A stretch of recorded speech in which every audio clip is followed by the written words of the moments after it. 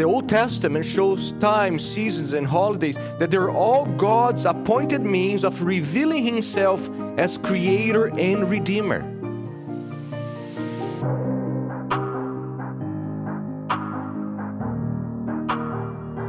And He's bringing all things, just like in the past, He brought all things to the fullness of time when Christ came. He continues working through the seasons, through the appointed times, to bring the consummation of all things with Christ's second coming.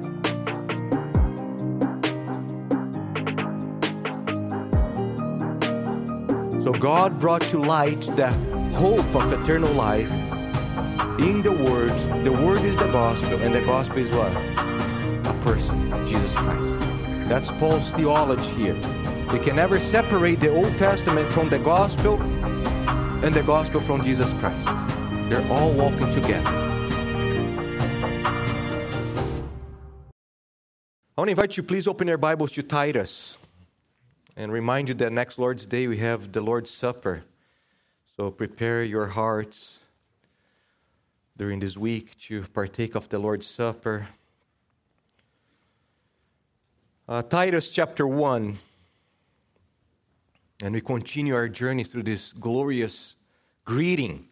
So if you can, would you stand and let's read verses 1 through 4 of Titus chapter 1.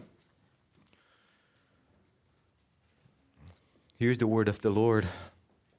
Paul, a servant of God and an apostle of Jesus Christ, for the sake of the faith of God's elect and their knowledge of the truth, which leads to godliness, in hope of eternal life, which God, who never lies, promised before the ages began, and at the proper time manifested in His words through the preaching with which I have been entrusted by the command of God our Savior, to Titus, my true child in a common faith, grace and peace from God the Father and Christ Jesus our Savior. You may be seated. Think about time. Time. Especially when somebody's preaching, time is very precious. You see people looking at the clocks. Time has been something that has intrigued humanity. Humanity has always been intrigued by time. Even the ancient civilizations were able to track time. Of course, by watching the celestial bodies. And I think with time comes seasons. And I think about our Western culture, especially us here in America, we think about seasons primarily as the time of the year when you have a change in the weather. So primarily seasons in our minds are climate conditions. Think about days, time, holidays, seasons. And I was thinking how different we look at a calendar or seasons and holidays, how different it was from the people of God under the Old Covenant. Contrast our modern calendar with the people under the Old Covenant calendar. It was very different. The Old Testament shows times, seasons, and holidays that they're all God's appointed means of revealing Himself as Creator and Redeemer. So the seasons under the Old Testament, as you go to the Old Testament, the seasons and the festivals that are very similar, seasons and festivals, they're inseparable. They're all given by God to show them that God is not only the Creator, but the Redeemer of His people.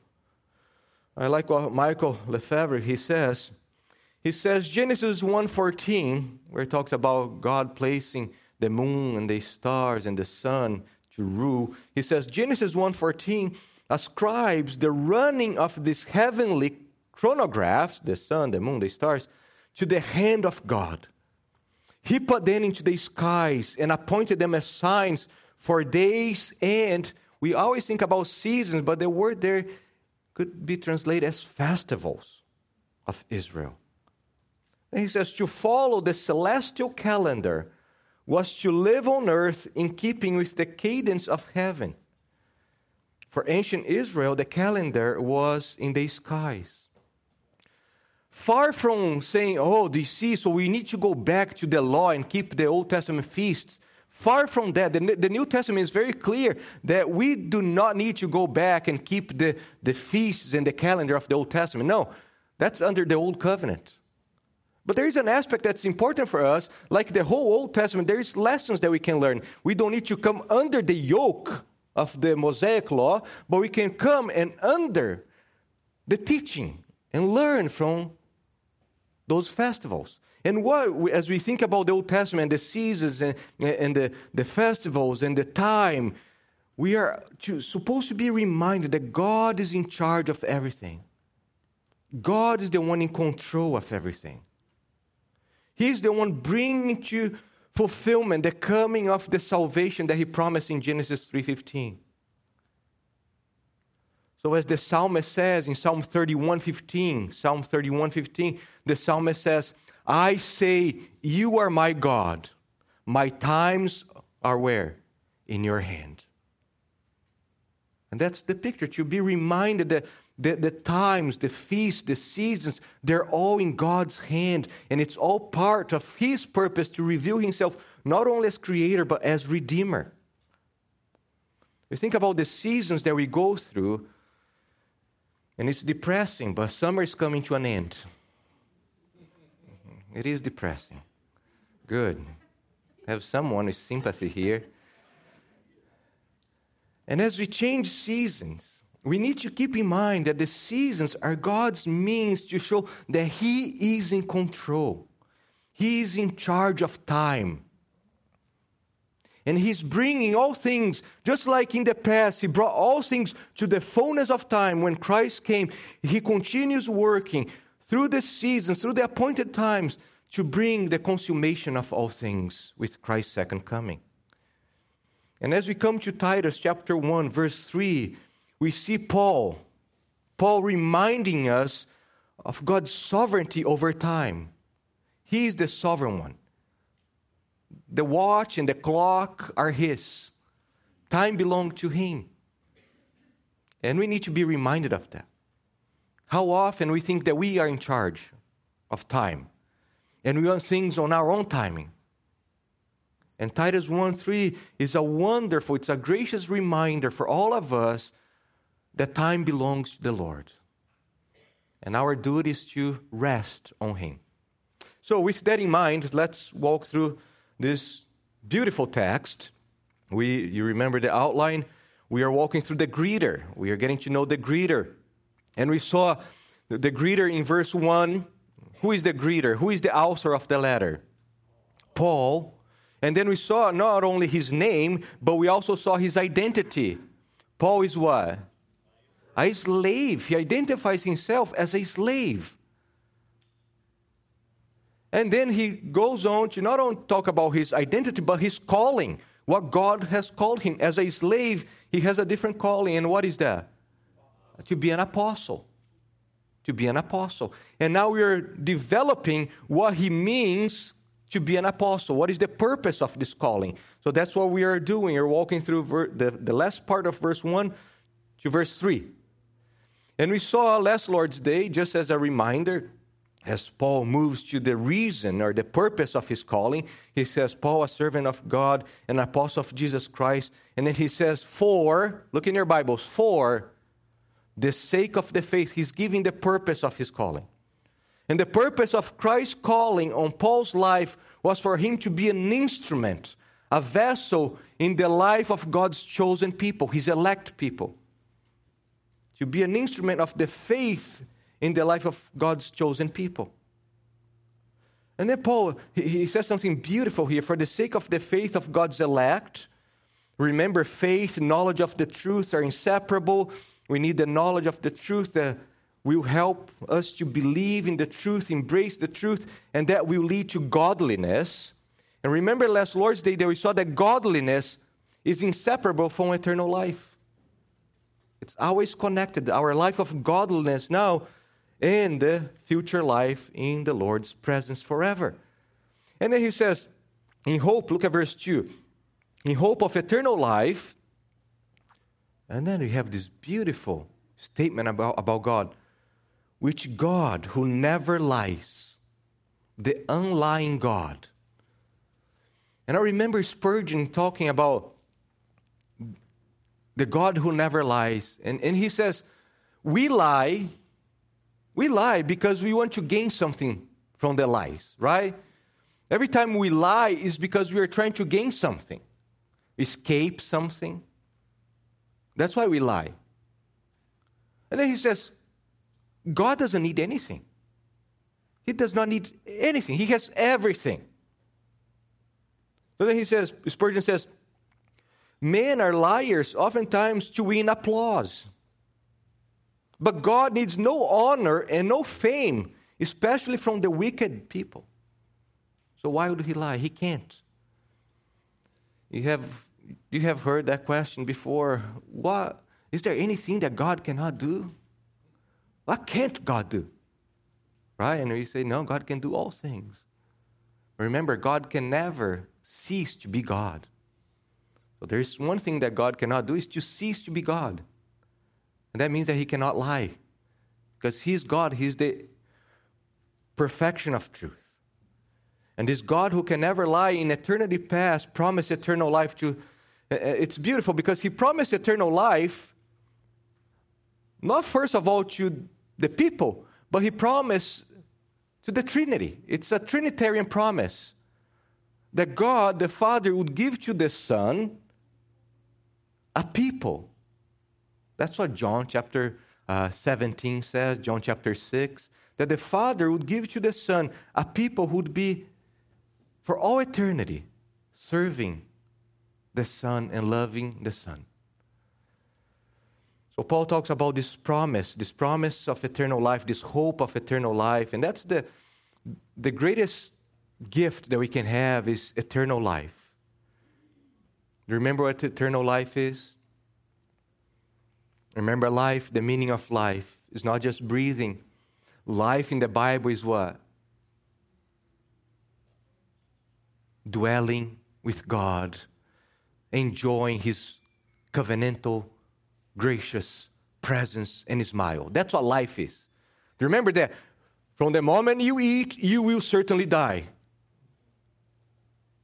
And death came by exile, by removing Adam and Eve from God's presence. That's death, being separated from God's presence. So eternal life is for all eternity, enjoying God's favor and grace and mercy and blessing. That's eternal life. And that's what's the engine here that will keep us moving through verse 3. Because let's move to verse 3 now. So Paul says, he's just talking about the promise of eternal life. Think about eternal life. Paul is referring primarily to the future, even though there is a present aspect to the future, but that he promised before the ages began. So we have past, future, and now look at verse 3. We have the present. And at the proper time, verse 3, and at the proper time manifested in his word, what? The hope of eternal life. Through the preaching with which I have been entrusted by the command of God our Savior. So what Paul is doing here, he's getting Paul, Titus, the Christians in Crete, and that would apply this church here, all of us.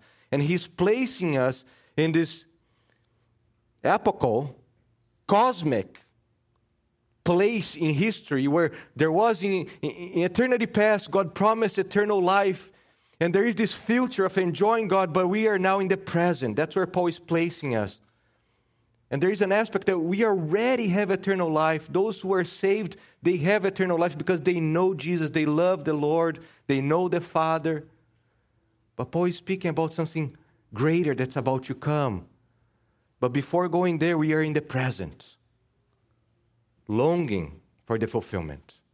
So Paul says in verse 3, and at the proper time, he manifested. This word to manifest is often used for bringing to light, as if there was imagine it's dark here and somebody turns on the light. That's the picture here. It's bringing something to light, something that was in the darkness, and it's bringing to light. And it's often used in the New Testament for Christ, the appearing of Christ. But instead of Christ, Paul says, and he manifested how? In his word. So the revelation, the bringing to light of the hope of eternal life now is in the word. In the word. And the word here is a reference to what?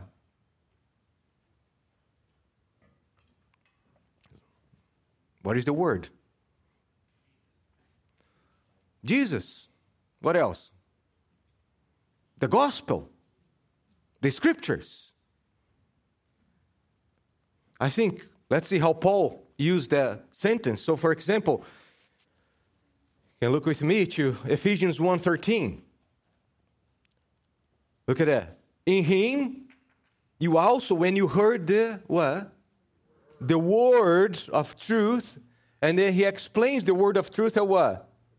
The gospel of your salvation. Or Colossians 1:5. Because of the hope laid up for you in heaven, of this you have heard before. Where? In the word of the truth, and then he defines the word of truth as the gospel. Another passage, and that is in 2 Timothy 1:18. Talks about he gave us in Christ Jesus before the ages began, and which now has been manifested through what? Oh, the person of Christ. So you start seeing how for Paul, the Word of God is the gospel. I don't know if you guys ever heard people trying to differentiate between the Word of God and the gospel. So some people try to make a distinction between the Word of God and the gospel. The whole scriptures is the gospel, is the good news. So for Paul, the Word is the gospel, and the gospel is inseparable from a person. Who? Jesus Christ. So Paul is saying that the hope of eternal life promised before the ages began has now been brought to light, fully disclosure, in the word of the gospel. So you think about the Old Testament, and all the promise of eternal life in the Old Testament was in shadow. Remember, all the darkness of the shadows of the types. And now, all those shadows are brought to light. There's light, and then there's the end of the shadows right there in Christ Jesus. So Paul says in Romans 16, that's a wonderful text, very similar to what we are looking here. And you see how Paul frequently used the same doctrine, the same theology to express this hope of eternal life in Christ. So Paul says, now to him who is able to strengthen you according to my gospel and the preaching of Jesus Christ, according to the revelation of the mystery that was kept secret for long ages, but has now been, the same Greek word, disclosure, brought to light, and through the prophetic writings has been made known to all the nations, according to the command of the eternal God, to bring about the obedience of the faith. So God brought to light the hope of eternal life in the Word. The Word is the gospel, and the gospel is what? A person, Jesus Christ. That's Paul's theology here. You can never separate the Old Testament from the gospel and the gospel from Jesus Christ. They're all walking together. Amen? And sadly, there are many people who try to cut asunder and separate the scriptures from this beautiful unity, as if there is no gospel in the Old Testament. And as if Jesus is not there, or as if we can have the New Testament and not have the Old Testament. We can't. It's one glorious revelation of eternal life in Christ Jesus. So, and Paul says, going back to verse 3 of Titus 1, he says, and at when? The proper time. That's the ESV. If you have the NIV, it says at his appointed season. And Paul is showing how time belongs to the Lord. It's interesting because the ESV has at the proper time. The Greek word there, idios, implies that it belongs to someone, pertaining to someone. That's why I like the NIV when it says at his appointed season. At his, belonging to him. So what Paul is saying here, that the time belongs to the Lord, and he's the one in charge to decide when to act and how to act. Paul is reminding all of us that God is working according to his schedule. not yours or mine. We always want God to work according to our schedule, amen? Well, that's why sometimes we think that God's late. Because we are always using our clocks. We forget that God is the one in charge. Paul says to the Christians in Galatia, he says, and let us not grow weary of doing good. Why? Because sometimes you have been doing good, and you think, oh, that's my time to be rewarded. I believe it's time for me to be rewarded. And the Lord said, no. At my time, I reward you. So he says, let us not grow weary of doing good, and it's easy. You get tempted to get weary of doing good. It's true. We are tempted to grow weary in doing good. I do good, and I actually get suffering and persecution and slander. Isn't that tempting for us to, I'm doing good. I have been serving you, Lord. And yet, it's one crisis after another. Then Paul says, for in due season, the same expression there, kairo, idio, kairos, the God's timing, God's season, we will reap if you do not give up. It's in God's time, not our time, that we harvest His gracious rewards towards us. Amen? So whenever you think you can demand from God a timetable, whenever you think that you can put God in your own watch, you are creating an idol. And that's not the God of the Bible. God is sovereign. He's in charge of the time. So we are reminded here that we can never put God in our own schedule. He's the one in charge of the schedule. And also reminds us that the same way that God was preparing and working all things, imagine how many saints under the Old Testament, under the Old Covenant, were longing and frustrated. When, O Lord? How long, O Lord? Until Christ came. That's why you have Simeon exploding with praises, because now my eyes have seen. And the same thing the Lord is preparing for the second coming of Jesus Christ. It's in His own timing. How many people question, when is the Lord coming? When is your Savior coming?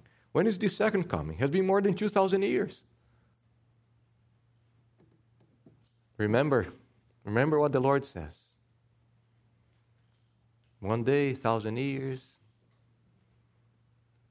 So it's His own timing. Amen. And then not only God's timing or God's schedule, but it's God's means. So He says, and at the proper time, at His own time, He manifested in His word through what? Through the preaching. Through the preaching. The proclamation, the kerugma of God's word. Paul says that the preaching, to the Corinthians, he says that the preaching is foolishness. And it is foolishness. That's why sometimes unsaved people come to church and you see how bored they are. It's a boring thing. Can you believe that you come and you listen to a man preaching for an hour? Because that's foolishness. But that's God's means. It's God's means to bring the hope of eternal life. We saw this text. Now let's look again, Romans 16. Look at that. Now to Him who is able to do what? Strengthen you. How? According to my gospel and the preaching of Jesus Christ. At the proper time, in His word, through the preaching. That's a beautiful theology that Paul is laying here. The hope of eternal life, Jesus Christ, is inserted in God's people through the proclamation of God's word. In Ephesians 2, Paul says the following. He's referring to Jesus Christ. He says, and Jesus came. Look at that. He's talking to people. Where were they? The Ephesians. Where were they?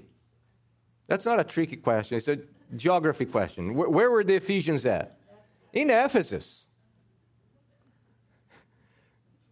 I know, sometimes they're a trick question, but this is not. It says, and Jesus came to Ephesus, and he preached peace to you, you who are far off, and peace to those who are near.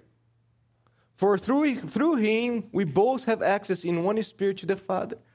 I don't remember reading the Gospels and see Jesus going to Ephesus. He remained in Galilee. He was there, his whole ministry in Jerusalem, the area of Palestine. So when did Jesus go to Ephesus to preach to the Ephesians?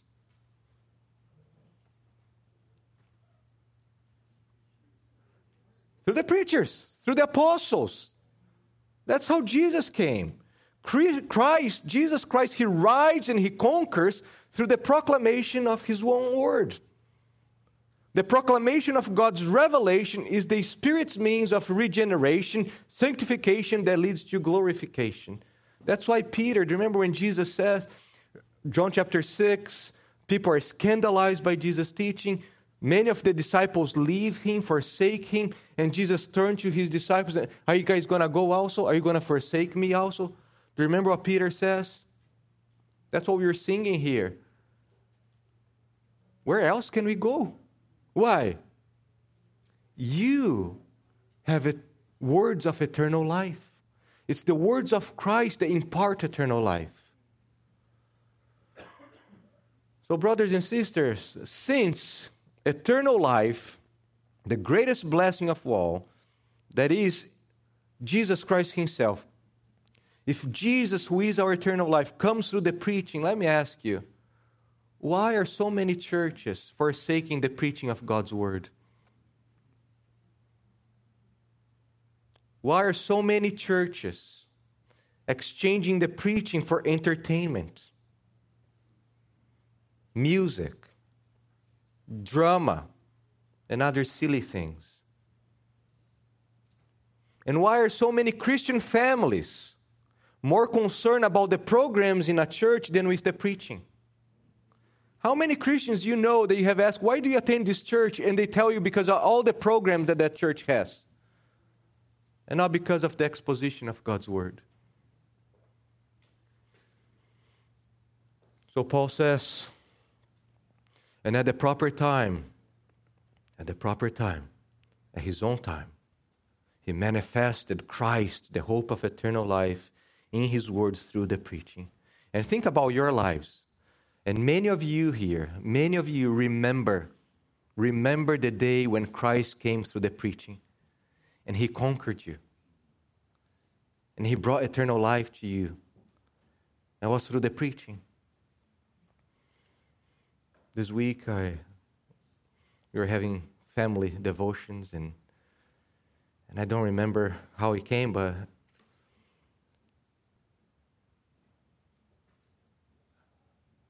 the kids asked how I was saved, and I remember exactly 2001. I remember the preacher. I remember he was preaching Genesis 32. There was the story of Jacob. The title of the message was Peniel. And I remember Christ riding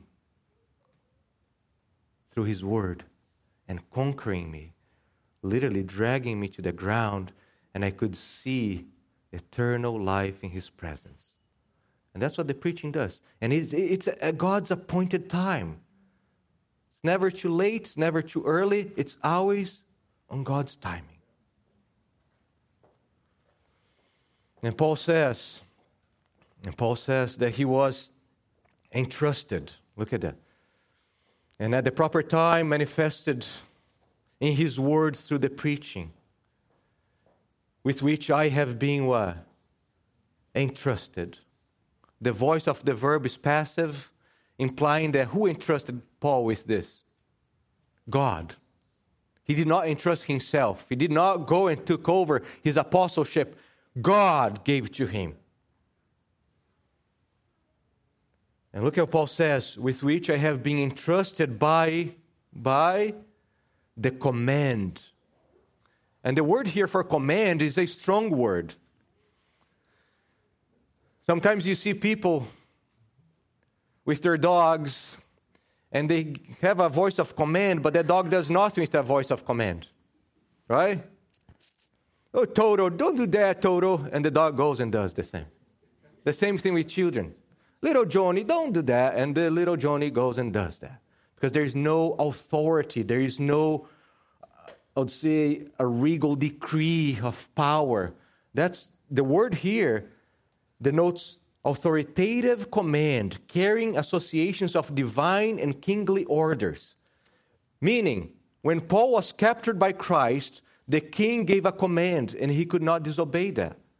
So you remember in Acts chapter 9, when Ananias receives the vision from the Lord saying, Ananias, I want you to go and meet Saul. And Ananias says what? No, thank you. I know this man. And the Lord tells Ananias, go, for he is a chosen instrument of mine to carry my name, that is to preach Christ before the Gentiles and kings and the children of Israel. For I will show him how much he must suffer for the sake of my name. There's a command. The king is commanding him, and if he disobeys that, he's a rebel, and he will not be a rebel. He loves his king. So that's a powerful command from Christ, demanding him to be an apostle, forsaking all his life before. And Paul says, with which I have been entrusted.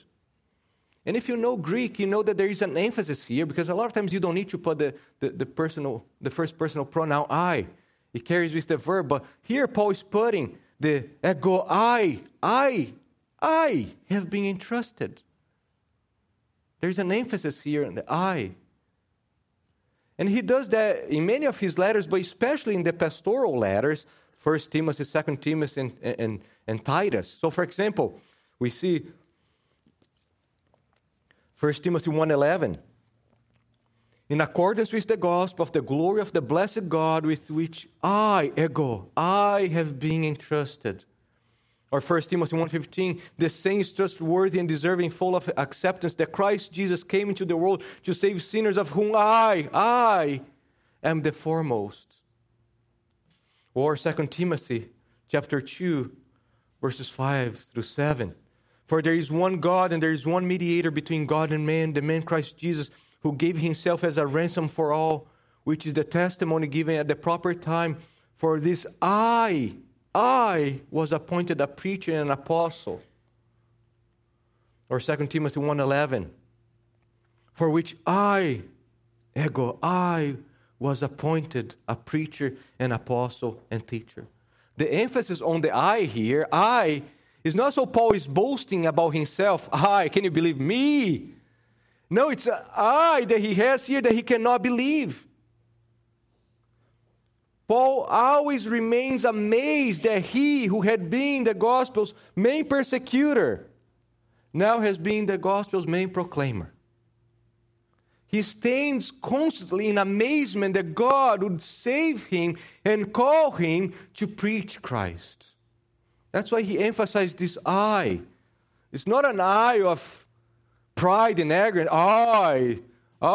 Me. It's an I of, can you believe that I who persecuted and hate Christ, have been called now to serve him and love him? Paul always remains amazed, and so should we all stand amazed in the presence of Jesus the Nazarene, that he would what? Would love me, give himself for me. How often we sing Amazing Grace and we are not amazed?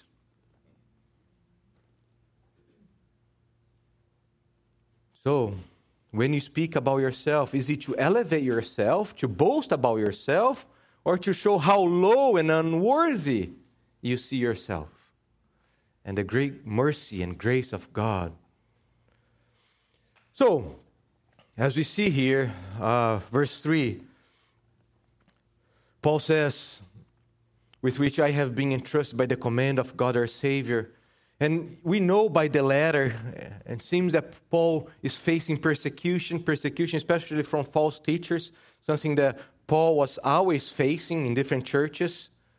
So Paul is making clear through this statement that his apostleship, he's an apostle, not because of his own will, but because what?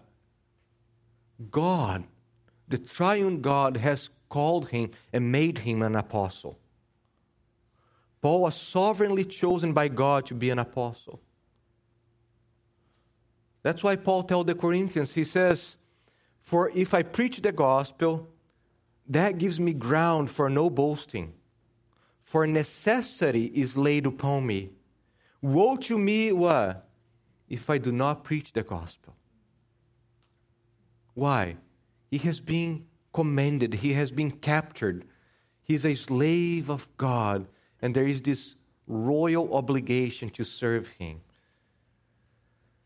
And let me tell you that all those who are called to be pastors, all those who are called to minister the word of God, they also, of course, not like Paul, we are not apostles, but we also have this duty, this obligation to preach the word of God. So these first 3 verses provide for us, as we are thinking about what's happening in the church in Crete, as Paul is trying to lay the foundation of what's coming, as Paul is preparing us for the major theological themes. It's also reminding us of the criticism and the persecution that Paul and Titus were facing in Crete. So the first 3 verses provide for Titus the basis of communicating and carrying out Paul's sometimes forceful demands in his letter. There are some strong things here that Paul is going to tell. He's going to tell the qualifications for elders. That's the type of man you must put. Paul is going to tell what the older women are supposed to do. He's going to tell what the older men are supposed to do. He's going to tell what the younger men and the younger women. So there are strong commands. And they need to know where these commands are coming from. Titus knows. Paul is writing these things because he knows that this letter is going to be read to the churches. And we can just imagine the false teachers or some immature Christians in the church asking Titus, "Who gave you the authority to come here now and start demanding these things from our church? Who gave you? Who appointed you to come here now and be telling us what to do?" So this introduction here is like a badge of authority coming from heaven to Crete, to Titus. It's Paul saying, hey, first of all, it's coming from the Lord, passing through me, given to Titus. Therefore, if you disobey Titus, you're disobeying whom? Paul, and you're disobeying the Lord Jesus. So these first 3 verses here establish the authority that Titus has to be there in those churches and demanding what God demands. And also we see how the apostles, they were not superheroes.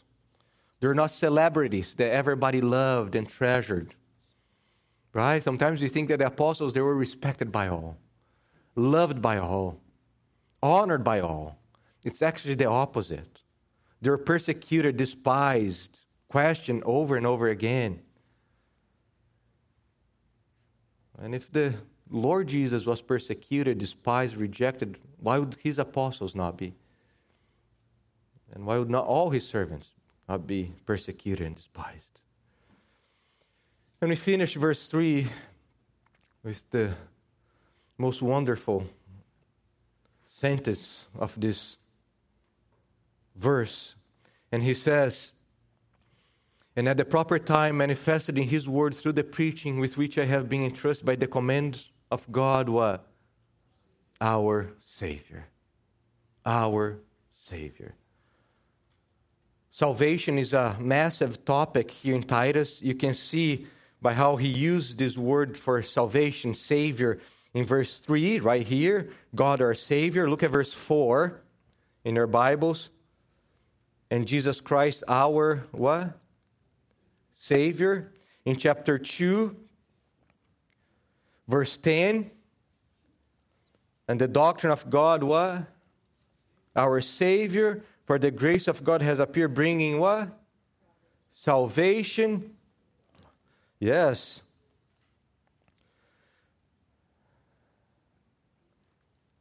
You can move to chapter 3, verse 4.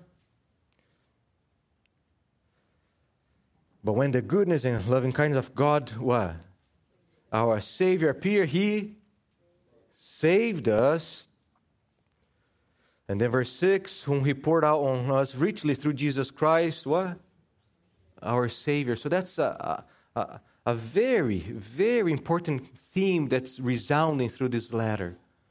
And it is important for many reasons. First, Paul is taking us back to the Old Testament.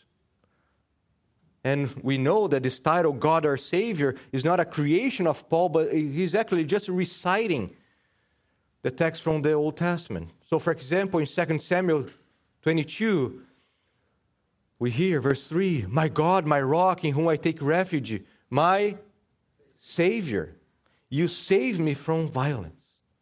Or Psalm 106:21, they forgot God, who? Their Savior. Or Isaiah 43, verse 3 and 11. For I am the Lord your God, the Holy One of Israel, your Savior.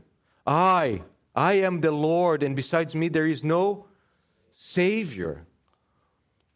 Isaiah 45, 15 and 21. O God of Israel, the Savior, and there is no other God besides me, a righteous God and a Savior. Or Luke, as come towards the end of the Old Covenant. Luke 1:47. And my spirit rejoices in God, my Savior. So Paul is not creating this title, he's just drawing from the well of the Old Testament. And it's actually not only from the Old Testament, but it's a very specific situation in the Old Testament when God reveals himself as the Savior. And what situation was that?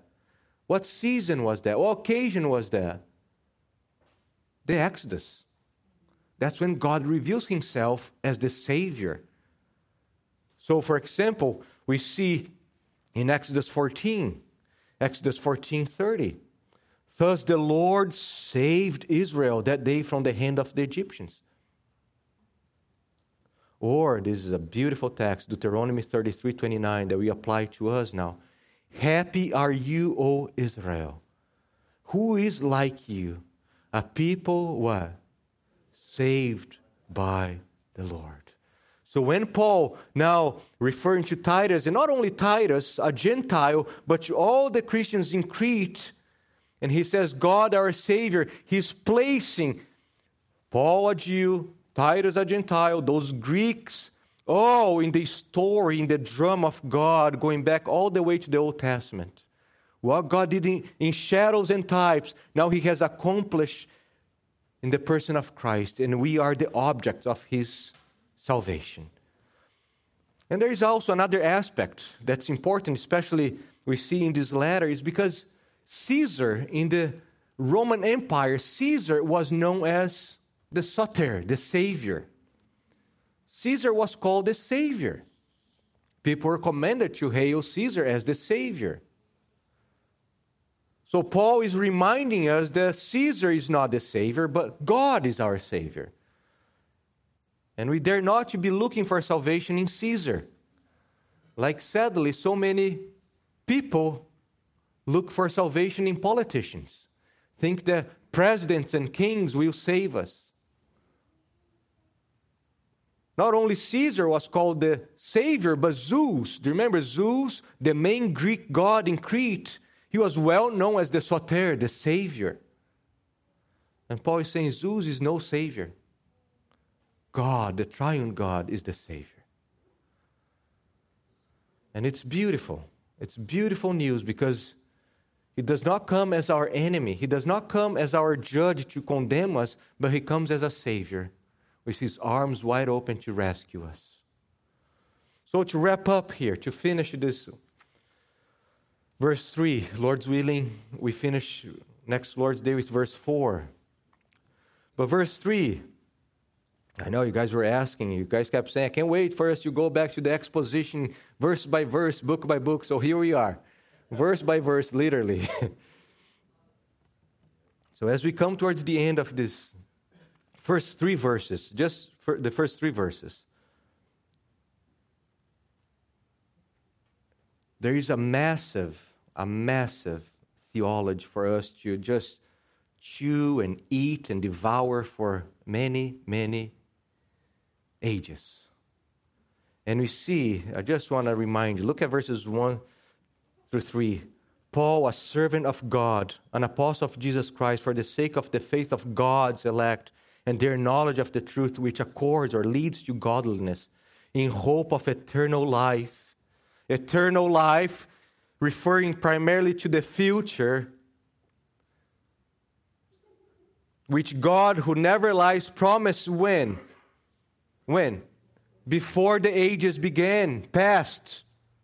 We have future, eternal life. We have past, when God promised that. And then we have the present. And at His own appointed season, He brought to life through the preaching of His word. I said I kind of like the NIV at His own season, at His appointed season. Because it takes me back to Genesis 1:14. As I was reading this verse and thinking about even the Greek translation of Genesis 1:14, where He used the word kairos there. Genesis 1:14, and God said, let there be lights in the expanse of the heavens to separate the day from the night, and let them be for signs and for what? We always say seasons. A better translation would be the festivals, the appointed, the specific times that the Lord has appointed for His people. What Moses is saying here is that the heavenly bodies are not gods. We are not supposed to worship them, but they are servants of the true God to appoint the specific seasons in God's calendar of salvation.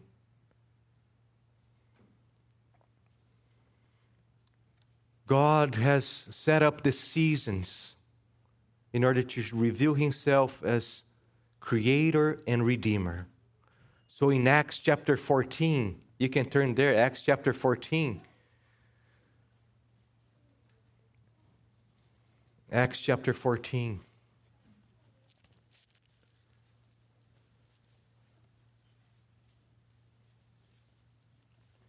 Look at verse 17. Paul says that God did not leave Himself without witness, for He did good by giving you rains from heaven and fruitful what? Seasons, kairos, satisfying our hearts with food and gladness. The seasons testify to the existence and goodness of God. Paul is talking about God as Creator, but he does not want to reveal Himself just as Creator. He receives more glory by revealing Himself as what? Redeemer. So the seasons not only reveal God as the Creator, the goodness of the Creator, but as the God, the Redeemer, who saves His people. And that's exactly what Paul is saying here. At the appointed season. Each season is an unfolding of a divine plan, ordered from the beginning to the end. So you think about the different seasons in the Old Testament where God was just present, saving His people.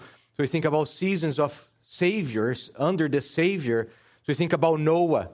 You think about Joseph. You think about Moses, you think about Joshua, you think about the judges, you think about Boaz, you think about David, think about Jehoshaphat, Josiah. And even through the carnality of Esther and Mordecai, God is the Savior in these different seasons, these different kairos. Until you come to Mark chapter 1, and there we hear that beautiful sentence, Mark 1:15, the kairos is fulfilled. The season is here. The season of salvation is here. The kingdom of God is at hand. Believe in the gospel. So what Paul is telling us, and that's so important for us to be mindful, that the seasons, the time belongs to God. And He's working all things for the glory of His name in the redemption of His people. So as seasons change, remember, as seasons pass, remember that it's God working out. Just like He was working out in the past, He's working out in the present to bring about our eternity in His presence. Not only that, but look at how theocentric these first 3 verses are. What is theocentric? God-centered, right? Theos. Look at how God-centered these first 3 verses are. It's beautiful. God is all in all. God is Paul's owner, a slave of God. God elected His people. God who never lies. God promised eternal life. God manifested it. God's word. God's timing. God's means. God entrusted the calling to Paul. And the most beautiful part, God our Savior. There is nothing more precious than to have God as our Savior. God reveals Himself to humanity as the Creator. People have no excuse. God has revealed Himself as the Creator to everybody. But to His chosen people, He reveals Himself as what? Savior. Savior. Our Savior.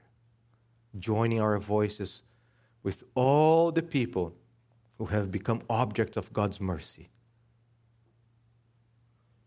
Saved from His wrath to belong to Him and enjoy Him forever. So Isaiah says, behold, the Lord's hand is not shortened that He cannot save. Or Isaiah 43:11, I am the Lord, and besides me there is no what? Savior. And I pray that we, together with Paul, we would stand amazed that God would save us. We would be humbled and in awe that God would have compassion, that He would love the unlovable like us, and that His arms are not ready to strike us, but to embrace us and to save us and to tend for us, just like Isaiah 40, as lambs in His chest and in His arms.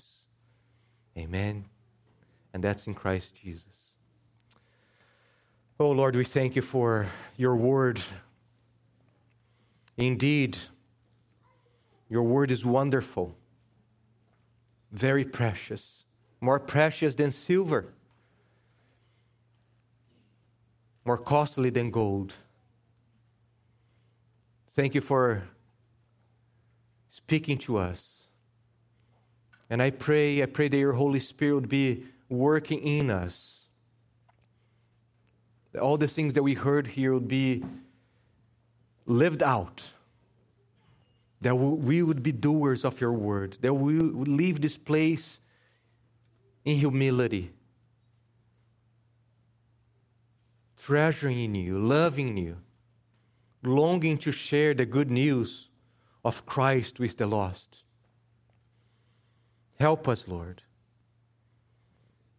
People are lost. People have no hope.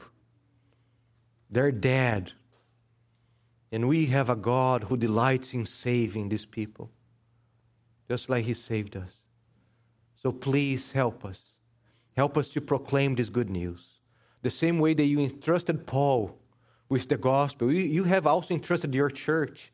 And all of us here have a responsibility to proclaim Your good news, Lord. So help us. Help us to be faithful servants for the glory of Your name. Amen.